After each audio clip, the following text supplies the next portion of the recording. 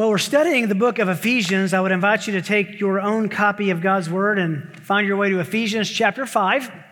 We'll continue in our study of this paragraph in which Paul addresses wives and husbands, followed by children and parents, followed by slaves and masters, or employees and employers.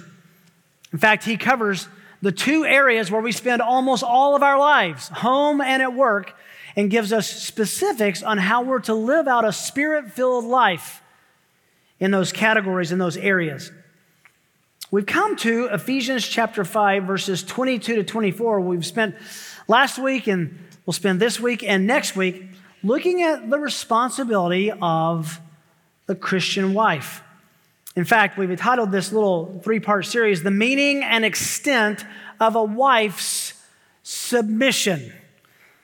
Keep that in your mind while I read the whole paragraph and put it in our RAM, or random access memory, so we'll know exactly what we're referencing. Ephesians 5:22. Wives, be subject to your own husbands as to the Lord. For the husband is the head of the wife, as Christ also is the head of the church, he himself being the Savior of the body. But as the church is subject to Christ, so also the wives ought to be to their husbands in everything. Husbands, love your wives, just as Christ also loved the church and gave himself up for her, so that he might sanctify her, having cleansed her by the washing of water with the word, that he might present to himself the church in all her glory, having no spot or wrinkle or any such thing, but that she would be holy and blameless. So husbands ought to love their own wives as their own bodies. He who loves his own wife loves himself. For no one ever hated his own flesh, but nourishes and cherishes it, just as Christ also does the church, because we are members, parts of his body. For this reason, a man shall leave his father and mother, shall be joined to his wife, and the two shall become one flesh. This mystery is great, but I'm speaking with reference to Christ and the church. Nevertheless, let each individual among you also is to love his own wife even as himself, and the wife must see to it that she respects her husband. I was asked last week by someone, when we started this paragraph, Rick, are you concerned about the possible repercussions that people could have about preaching this text? Does it make you afraid at all? And I thought about that. It's a good question, but can I confess to you, I'm far more terrified of not preaching it. How can we come to what God has said here and edit or skip it when we didn't do any other word in the book of Ephesians? So I'm so thankful to be a part of a church that willingly and lovingly says, what has God said and how does it apply? Listen, it's not an easy thing for me as a pastor, a husband, a man to instruct women or wives how to be submissive to their own husbands. But thankfully, I don't have to, because I didn't write this. Instead, God, through the Apostle Paul, as recorded in Holy Scripture, gives this command to wives. I think it's fair to say we all understand culturally that this idea of submission of a wife to her husband carries a very negative reputation. But as with resistance to almost any doctrine or any command by the Scriptures against our own fleshly humanness, problem is typically that we don't understand it. Problem is we don't always like it, because it tells us to be different than we are, with different affections. I could tell you, if you ever wanted to go to lunch, I can tell you stories as a pastor of things that have happened in the church, things that have happened in the pulpit that would last a long time. Two of the most stunning ones that ever happened while I was preaching. One, Aaron Johnson was with me, and we were in South Africa. I've told you this before. I was listening to him teach a Sunday school class in one meeting in Africa, and I was sitting in the back, had put my briefcase down, my Filson bag, and picked it up at the end. He did an outstanding job. We were walking from that building over to the other building, the worship center where I was going to preach. And about halfway over, I just kind of felt strange. And I looked down, and I had left some gummy bears in my bag. And more than 1,000 ants found it. And my hand was dark with ants that were now crawling up my shirt. And we walked right in, it was singing, and then I was up to preach. And so I was just praying, God, don't let this be fire ants. God, don't let this be fire ants. I'm going to make such a spectacle. But fortunately, it was just carpenter ants, and they were just crawling all over. And Aaron asked me afterwards what was going on, because as they were crawling across my glasses, and I kept blowing them off my glasses, and was terrified that if I slapped one, I didn't know what kinds they were, that they would all say, let's eat this guy. It was awful. It was awful, but not nearly as bad as another experience I had teaching the issue that we're talking about today. I was on staff at Grace Community Church and was preaching in Big Church, as we called it. About 3,000 people were there. Halfway through the sermon, something happened I have never experienced before or since. At the exact same time, halfway through the sermon, when I was preaching on a wife's submission, 700 to 1,000 women instantly got up and went out of the building, some running, bolted. Now, it's amazing how you can multitask and think about a lot of things when you're preaching. Well, I wasn't much thinking about what I was preaching, was just thinking, what did I say? When am I going to have to clean out my office? How quickly will I be fired? I'm literally trying to say stuff and thinking, what did I say? I'm going back in my iPad, and I couldn't figure it out. During that time at Grace Church, when you checked your kids in, they gave you a little pager. And that pager was so that if they needed to get you to come and deal with your child, there was a code for that. But if it was an emergency, it would be 911. Turns out that morning, the system malfunctioned. And every single woman at the same time got a 911 on her pager. And they all ran out. And I'm preaching on wives submitting to husbands. And so at first I thought, well, this will go down in church history somewhere, and I don't know that I'm going to be the hero of this story. We've been in this series that examines God's word, what it says about wives, as he begins talking about the marriage union and the marriage bond and the marriage relationship. And today we're going to continue to look in part 2 of this little mini-series on what it means to be a godly wife, to honor the biblical call to be a submissive, godly wife. And since we don't have a pager system, if a bunch of women run out, please don't. God has created a world that functions with hierarchy, with order. In other words, there are spheres of authority that have been placed by God in every area of life. 3 main ones that you're all familiar with: the family, the church, and the state. For example, he uses the protection of the state to serve its citizens in Romans 13, 1 and 2. He uses the protection of elders and leaders and pastors in the church to lead and serve his church. And he uses the protection and service leadership of a husband to care for and serve his wife and his family. Now, an important note as we continue in on this study: all earthly submission that's not the Lord Jesus himself, all earthly submission is submission ultimately to authorities that will inevitably fail.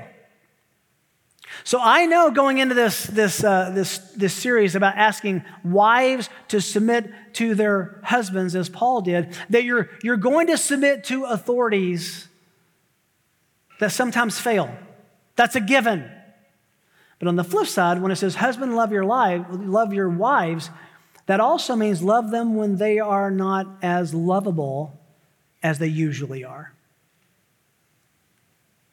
Failed leadership does not negate the position of leadership. Just because there's corruption in politics, that doesn't mean you can disobey and dishonor the government. You can't say, I don't like who the president or the governor is, so I'm just going to run red lights. They're not in charge of me anymore. We'll see how that works out for you. Just because a coach makes a bad call doesn't mean that you can now disobey or dishonor him, or a referee does the same.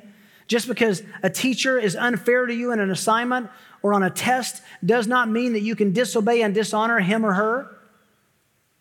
And yet we are witnessing a worldwide, whole-scale, seismic cultural shift away from honoring authority and the hierarchy of order that God has placed in our lives. This shows up dramatically in how we understand marriage. I told you last week I would come back to these two terms. They are very important terms. They need to be defined and distinguished. Remember that headship and submission are not concepts intended for men to impose their wills on their wives. It's ways that they serve them and protect them and care for them. There are two categories of theological understanding that kind of group together theological perspective, and we need to decide which camp we belong to. First of all, there's complementarianism. It comes from the idea of complement, that wives were made especially to be a complement to their husband. But listen, men and women were created equal in essence before God. They are both bearers of the image of God. Male and female, He created them to bear His image. They're both equal in dignity, equal in honor, equal in focus of the Lord for giving love and affection. But God's design in creation was that there would be a head, a leader in the relationship. Just as there is leadership and structure and order in the Trinity Himself, which we'll see in just a minute in 1 Corinthians, there are roles and relationships in marriage. There's headship and there's following. The opposite of that is a theological perspective called egalitarianism. This says that God created male and female equal in all respects, even their roles that have been clearly distinguished in the Scripture. There are little to no limitations in egalitarianism between men and women in marriage or in the church. Our church takes a unapologetically complementarian position as we take the plain reading of Scripture. Our church will take this series from a complementarian position, as will be explained from the rest of the paragraph here in Ephesians 5. Verse 22, wives, be subject or submissive to your own husbands as to the Lord. The reason a believing wife is called to submit to her husband is rooted in the theological reality of the husband's headship. We'll study that carefully in just a moment. Because verse 23 says, because the husband is the head of the wife, as Christ also is the head of the church, He Himself being the Savior of the body. The word rendered there submit to or submissive to or subject to is not in verse 23. It's borrowed from verse 22, which has led some people to say that everybody submits to everybody and there's no hierarchy. No, listen to how it's read in the original without the verb. It's stronger actually without the verb than it is with. Paul says in verse 21, be subject or submissive to one another in the fear of Christ. Christians should submit to one another. We talked about that, how we should lead each other's souls to a greater understanding of God and obedience to His word. So be subject to one another in the fear of Christ. Wives, to your own husbands as to the Lord. But it doesn't say husbands to your wives. You say, well, does a husband not submit to his wife? That's called mutual submission. In a Christian sense, of course, I submit to my children in that. And from that perspective, if they say, Dad, you're not being kind to mom, or you're not being kind to my brother, that I'm submitting to what they would say because it's in the fear of Christ. But in terms of headship and leadership, that's completely different, as we'll see in the following verse in just a moment. The idea of this submission is the notion of order or position. God has ordained, God has established that leadership and authority roles exist within the family. There is no egalitarianism between the parents and the children any more than there is between the husband and the wife. And the text before us, by the way, is the most exhaustive and the most thorough about a man's relationship to his wife and her relationship to her husband than any other place in the pages of Scripture. Paul begins the paragraph with wives. And let me just say, because I'm a few weeks ahead of you in studying this, that lest you think, ladies, oh, that's heavy. What about the husbands? Oh, my, just wait. The heavier responsibility of this passage is way more weighted toward a husband. God's beautiful, God's good design then of headship and submission, I think have been so poorly taught and in some measures so poorly exemplified or lived out that there's so much distortion about this that people don't like this idea because they've seen it from such a distorted perspective. But men, if you were a loving head and a gracious leader and protector and shepherd to your wife and your children, and wives, if you were submissive to that sweet and godly leadership, it would look far different than the distortions that have been painted.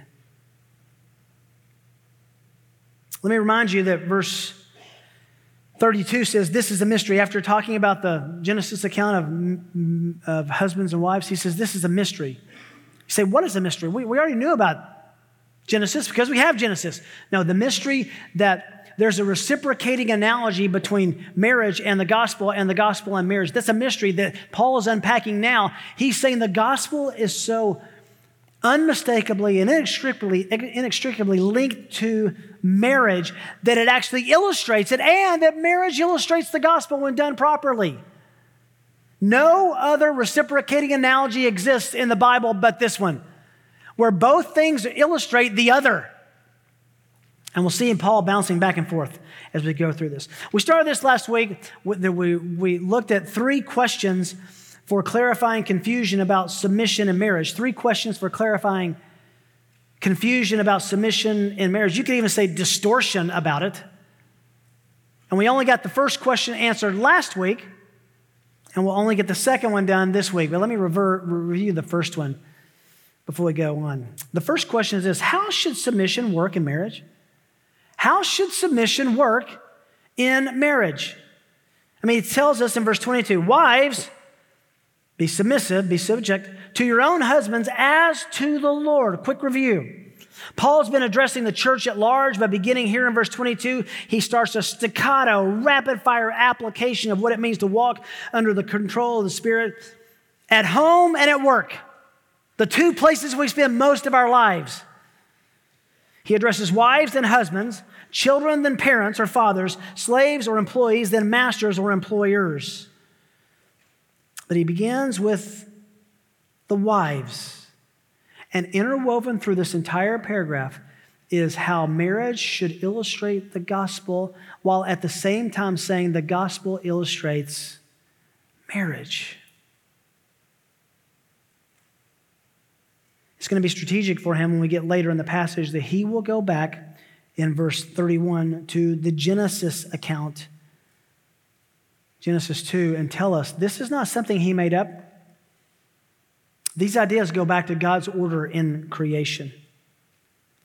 Again, the verb of verse 22 is borrowed from the verb of verse 21. It's hupotasso. Let me read you right out of my Greek dictionary. To cause to be in submission or a submissive relationship. to be subject to or subordinate to. Submission involving recognition of an ordered structure. This doesn't mean you just respect. It means you find yourself in order under a hierarchy that God has ordained. George Knight, who's done PhD work on this, has published a book on male headship, says this, quote, every passage, this is interesting, every passage, let me just supply, that's Ephesians 5, Ephesians 3, 1 Peter 5 predominantly. Every passage that deals with the relationship of the wife to her husband tells her to submit to him using this same verb, hupotasso, end quote. What does Paul mean by this? What does it mean to tell a wife to submit to their husbands? Well, this was not anything very new. I did some research this week that said that most marriages happened in that day with a husband who was between 18 and 22 and a wife who was right after puberty, usually 11, 12, 13 years old. Usually there was about a 10-year gap between the older and the younger. That was normal. So the idea that she would follow him, he was further along in life, wouldn't have been strange, wouldn't have been a mystery for sure. The mystery is how she is to honor him and how he is to love her, that has references to how God through Christ loves and cares for us. He gives an important nuance in the parallel passage in Colossians to what this means. Wives, be subject, Colossians 3:18, wives, be subject to your husbands as is fitting in the Lord. Now, let me just tell you, I'm going to say this a few times today. We're going to go deep dive into what that means next week, because if you look and sneak ahead, it's pretty heavy in verse 24. As the church is subject to Christ, so wives ought to be to their husbands in everything. What does that mean? Everything. Well, there are limitations to that everything. As is fitting to the Lord, he tells the Colossians.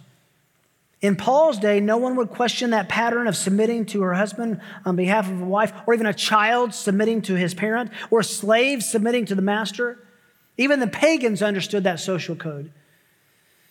But this radical view that a husband loves and cares for his wife as Jesus does his bride, the church, that's new.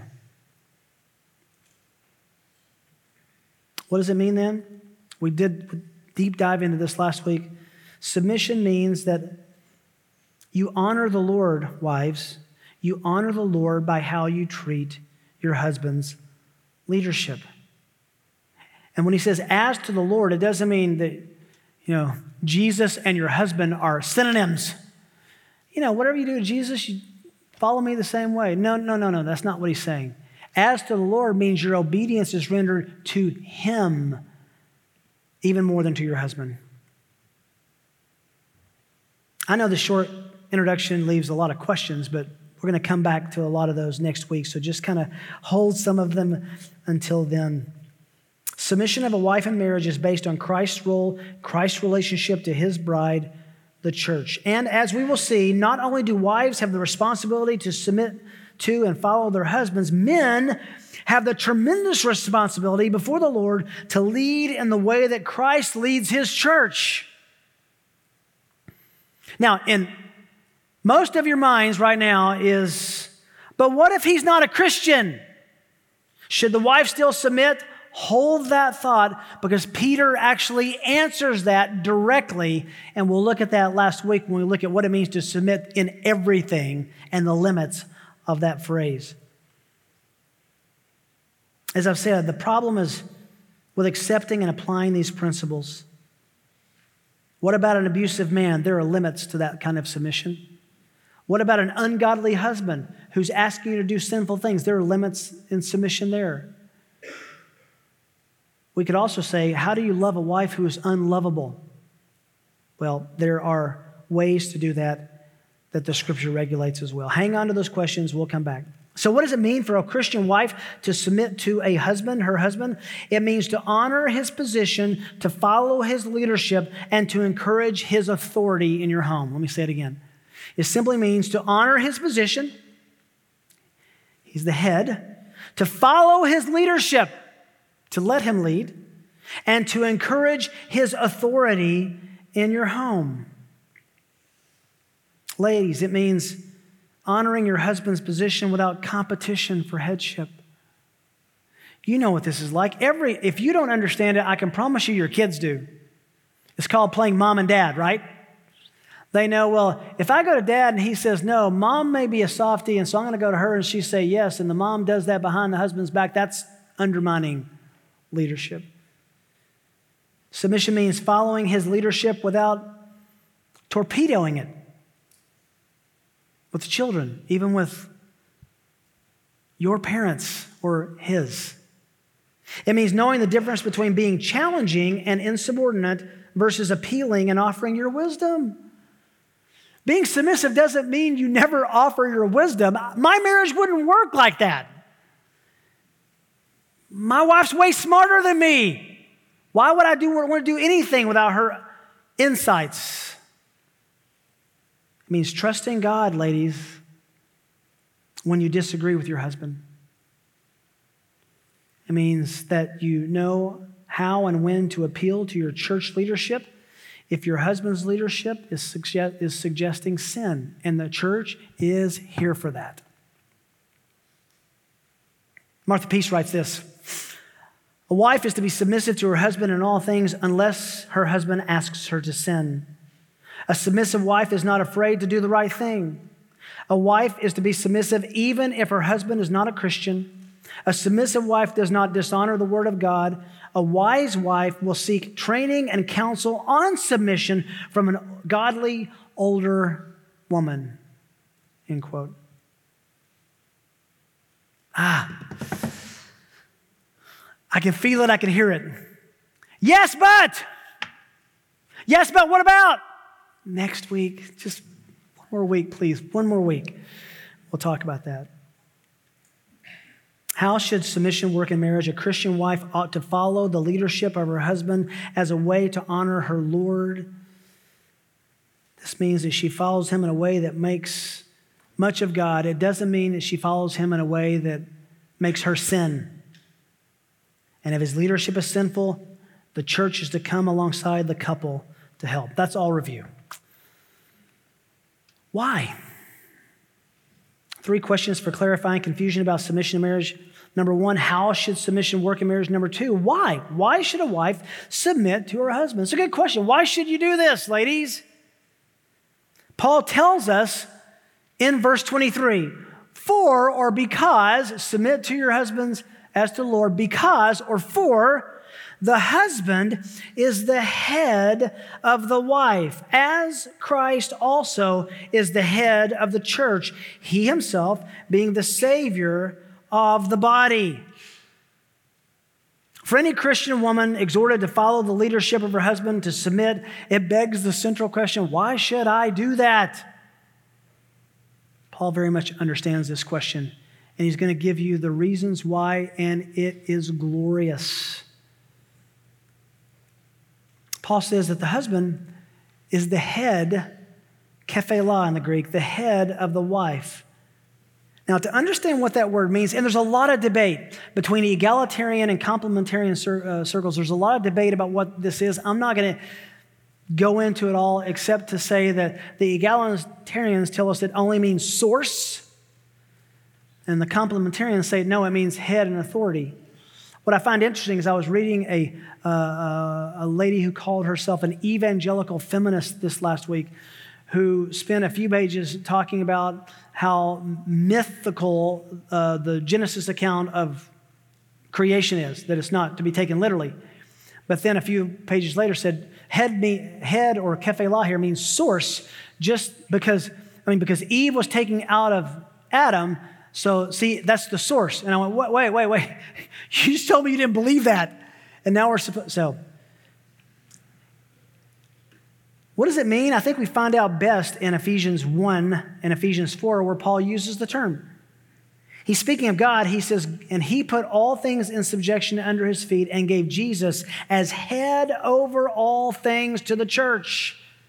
Authority, the leader. Ephesians 4:15, speaking the truth in love, we are to grow up in all aspects into him who is the head, even Christ. It means authority, leader, or head. It's the husband's headship that is specified, by the way, as a fact, not a command. Oh, man, this starts getting really convicting. Paul doesn't say the husband is to become, or be a better head. He says the husband is the head. You know what that means? You're either a good one or a less than good one. You are the leader or head of your home. The question is, what kind are you? It's this husband's headship that is specified as factual. It's not a command.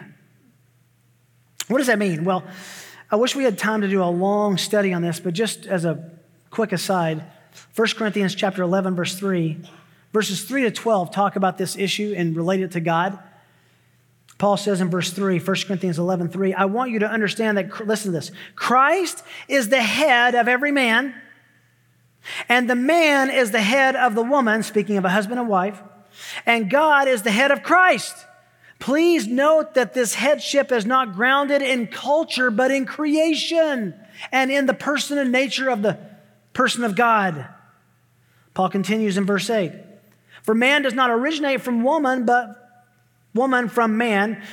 For indeed, man was not created from the woman for the woman's sake, but the woman for the man's sake. This is talking about being the helper. Therefore, the woman ought to have a symbol of authority on her head because of the angels. However, in the Lord, neither is a woman independent of man, nor is man independent of woman. I love this because he says, men, lest you think you're so special, without your mama, you wouldn't be here. In other words, be careful saying I'm the head and you gotta submit and enjoy your submission to me. Remember that you came from a woman.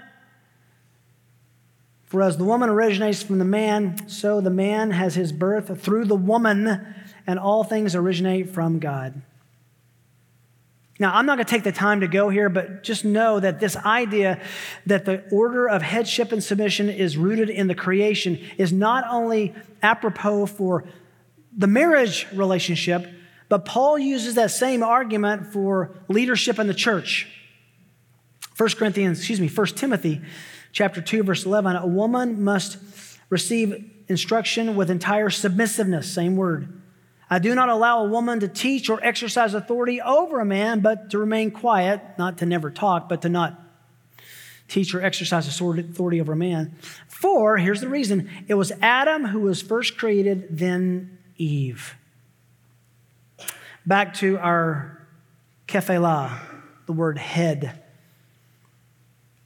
It means authority over, leadership, headship. In the context here in Ephesians 5, it becomes unreasonable to understand how Paul could mean anything other than authority over when he relates it to Christ's headship over the church. F.F. Bruce says this, in this context, the word head has the idea of authority attached to it after the analogy of Christ's headship over the church. End quote. I agree. We use the same understanding when we speak of the head of a business, the head of a university, the head of an organization.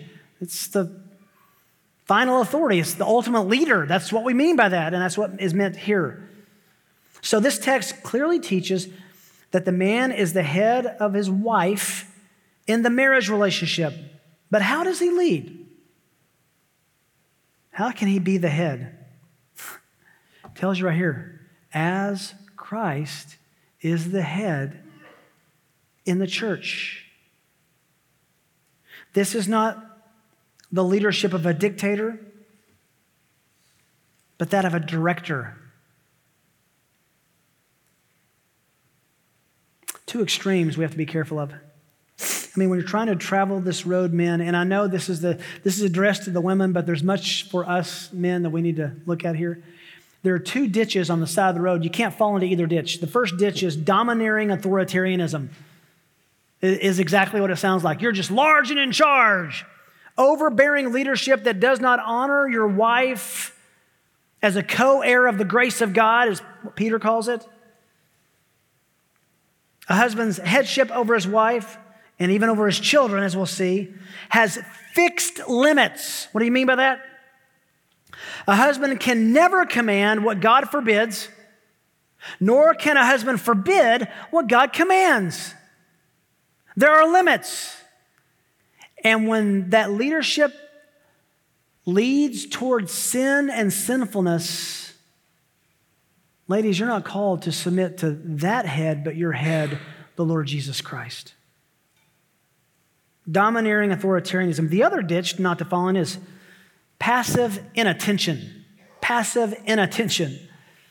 This is flattening out headship so that a unique burden of leadership is given to the wife instead of yourself, instead of the husband. Willingly letting her or pushing her to take your place as the leader of the home, the chief disciplinarian, the chief parent, the one who makes all the decisions. I want to be as careful as I am clear here. Does that mean that a woman never gives leadership in the home? Not even close. Look, we found out real early in our marriage that Kim is the better money manager than me. I mean, I had to learn that if you go to the ATM and there's money in your account, that doesn't mean you can just take some.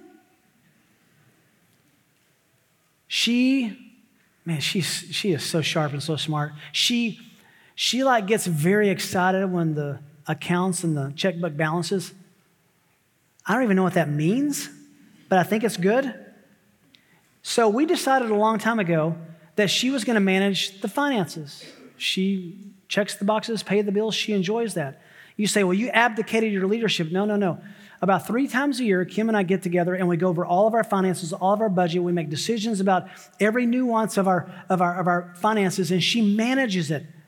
But ultimately, I'm the backstop for that. But I'm the backstop along with her, not instead of her. So a wife giving gifted leadership in the marriage is not any subordination of headship unless it's subordinating his headship. In simpler terms, the extreme of dictatorial leadership and the sinful extreme of abandoned leadership are both disobedient to the Lord. How can you stay away from those ditches, those extremes? By looking at the headship of the Lord Jesus. That's how. He's our example. Stated as clearly as again, he is the example. So men, our leadership in our homes, specifically with our wives, but as we'll see later, this applies to our children as well. Our headship is based on character, counsel, convictions, cooperation, and care. And a godly man will recognize that he is called to lead and be sensitive to a woman who is called to follow him. I remember studying this early in our marriage, and I just had a crashing, sickening feeling in my stomach when I realized the person I know and love the most, my wife Kim, is called to follow the leadership of and submit to the man who I think is the worst I know, and that's me.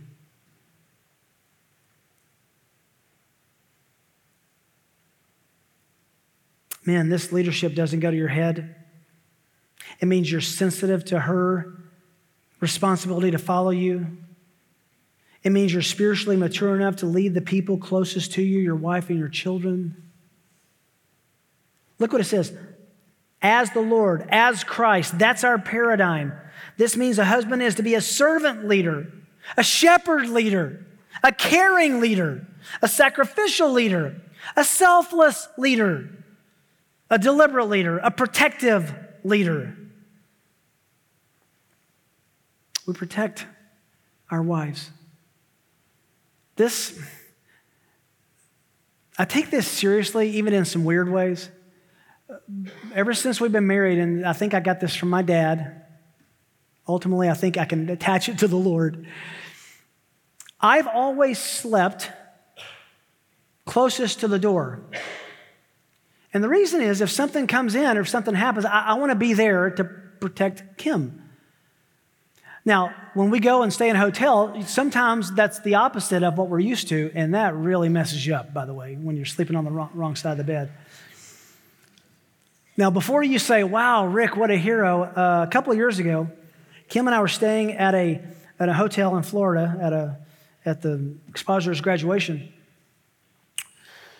And in the middle of the night, we forgot to do that little extra lock that comes across, the latch lock. In the middle of the night, the desk got something wrong and gave a room key to our room to someone thinking it was their room. And so they just bolt right in and Kim says, "Excuse me." "Oh, sorry." And there was panic. This whole thing went down, and then she woke me up.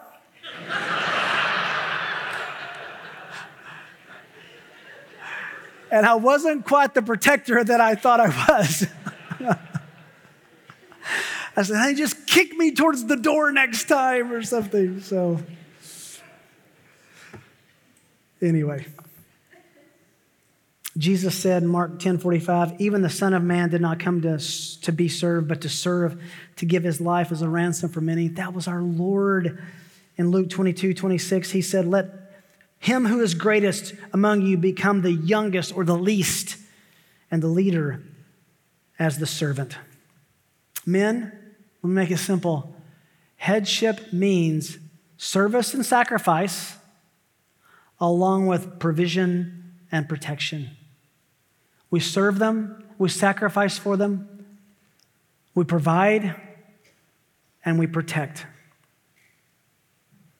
You say, how intimately familiar is a husband to be with this? Well, verse 28 says, "You love your wife like your own body," which we protect and provide for in the deepest way. We'll come back to that. So when you look at Christ, the headship, we don't see egregious power, unkind privilege, dominating expectations. We see a loving, giving, sacrificing, serving, providing, and protecting Savior. Pretty tall order, huh, man? So, husbands, men, when we get married, when we have children, we are called by God to abandon a course of living for ourselves in exchange for a life of living for your wife and your children. Jesus' central command to woo his disciples was what? Follow me.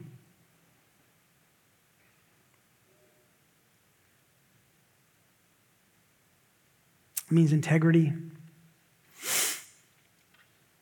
It means being someone that your family wants to follow. And when you're not that way, it means asking forgiveness and confessing sin and saying, "Help me be that man," because that will happen. One writer says this: "If someone needs to get a second job, it's me. If someone needs to speak up to my parents or in-laws, it's me. If someone needs to have the painful conversation with a child about whom they're dating, it's me. If someone needs to say no to more requests so that there's more time for marriage and family, it's me." That's headship. But ladies, what about a husband who's committing sin with or against you? Do you have to submit to that? Augustine said, he taught that if a husband sins against his wife by committing fornication or adultery or is physically abusive, his wife should not submit to him, but rather regard God himself as her head, not her husband, end quote. We'll come back to that specifically next week because there are limitations to this headship that we need to recognize that the scripture gives us. But I love the end of verse 23. he himself being the Savior of the body. There is a sense in which the husband is a Savior figure to his wife and children that's modeled after Christ, who is the Savior of the body, the church. That does not mean, let me be clear, it does not mean he's the Savior, that the husband is the Savior from eternal doom or hell, as Jesus is for the church, but the analogy is that he acts as her protector in a temporal sense. He saves her from harm. He saves her from anguish. He saves her from pain. He protects her with everything he is. What a great place to say, is Christ your Savior in the eternal sense? Do you know the Lord Jesus Christ as your Savior from sin, Satan, and hell itself? Do you believe that he is the only way that your sins could be forgiven by taking your sin on his account on the cross and giving you his righteousness by faith and rising from the dead after he was crucified by the Romans? Will you believe that? Back to headship. Please understand that this kind of spiritual leadership is not in isolation. It's always alongside your wife. Men, we should always make difficult and simple decisions with the full counsel of our wives. Being the head of our home does not imbue us with infallibility and rightness.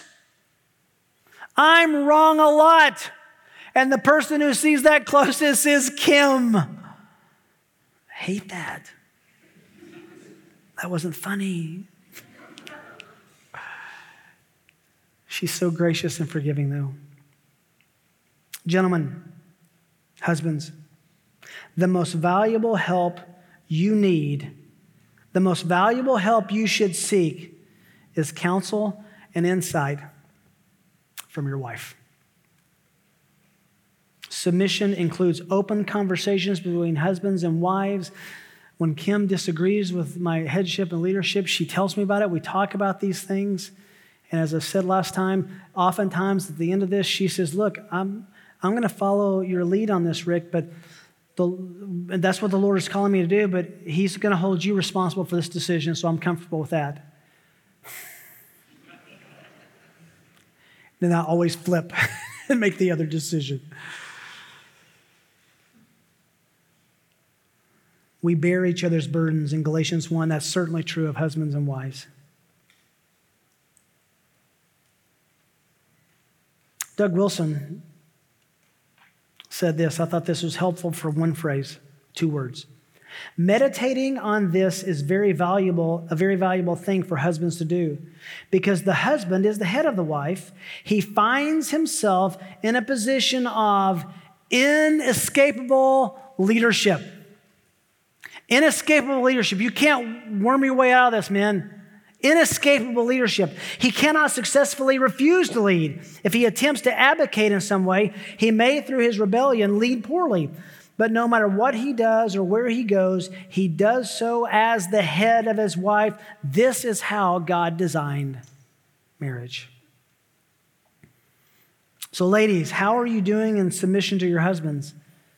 Are you demonstrating to your husband, to your family, to your children, to the world, to your Lord, that you understand God's good and ordained order in marriage? And men, how easy and joyfully have you made it to follow your leadership, the leadership God gave you?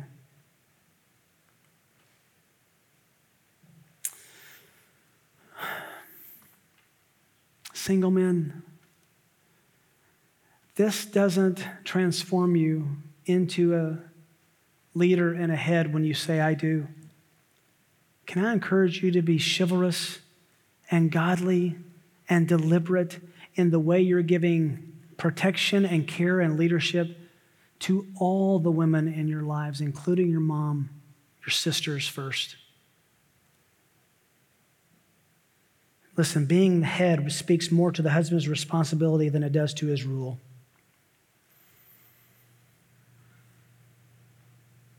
How you doing? You know, I literally bathe in this all week and talk to Kim about it. And I see redeeming grace in the way that the Lord has changed me as a husband But wow, do I have a long ways to go. And I don't think we're ever going to get there until the Lord calls us home. And then marriage will not be in heaven. We still need to be on the improvement cycle of recognition and repentance. So the last question, when should a wife submit to her husband? What's the context for this? Verse 24, as the church is subject to Christ, so wives ought to be to their husbands in everything. We're going to explore the expansion of what everything means and also the contraction and the limitations of what that means next week. And I promise you, next week will be very, very practical.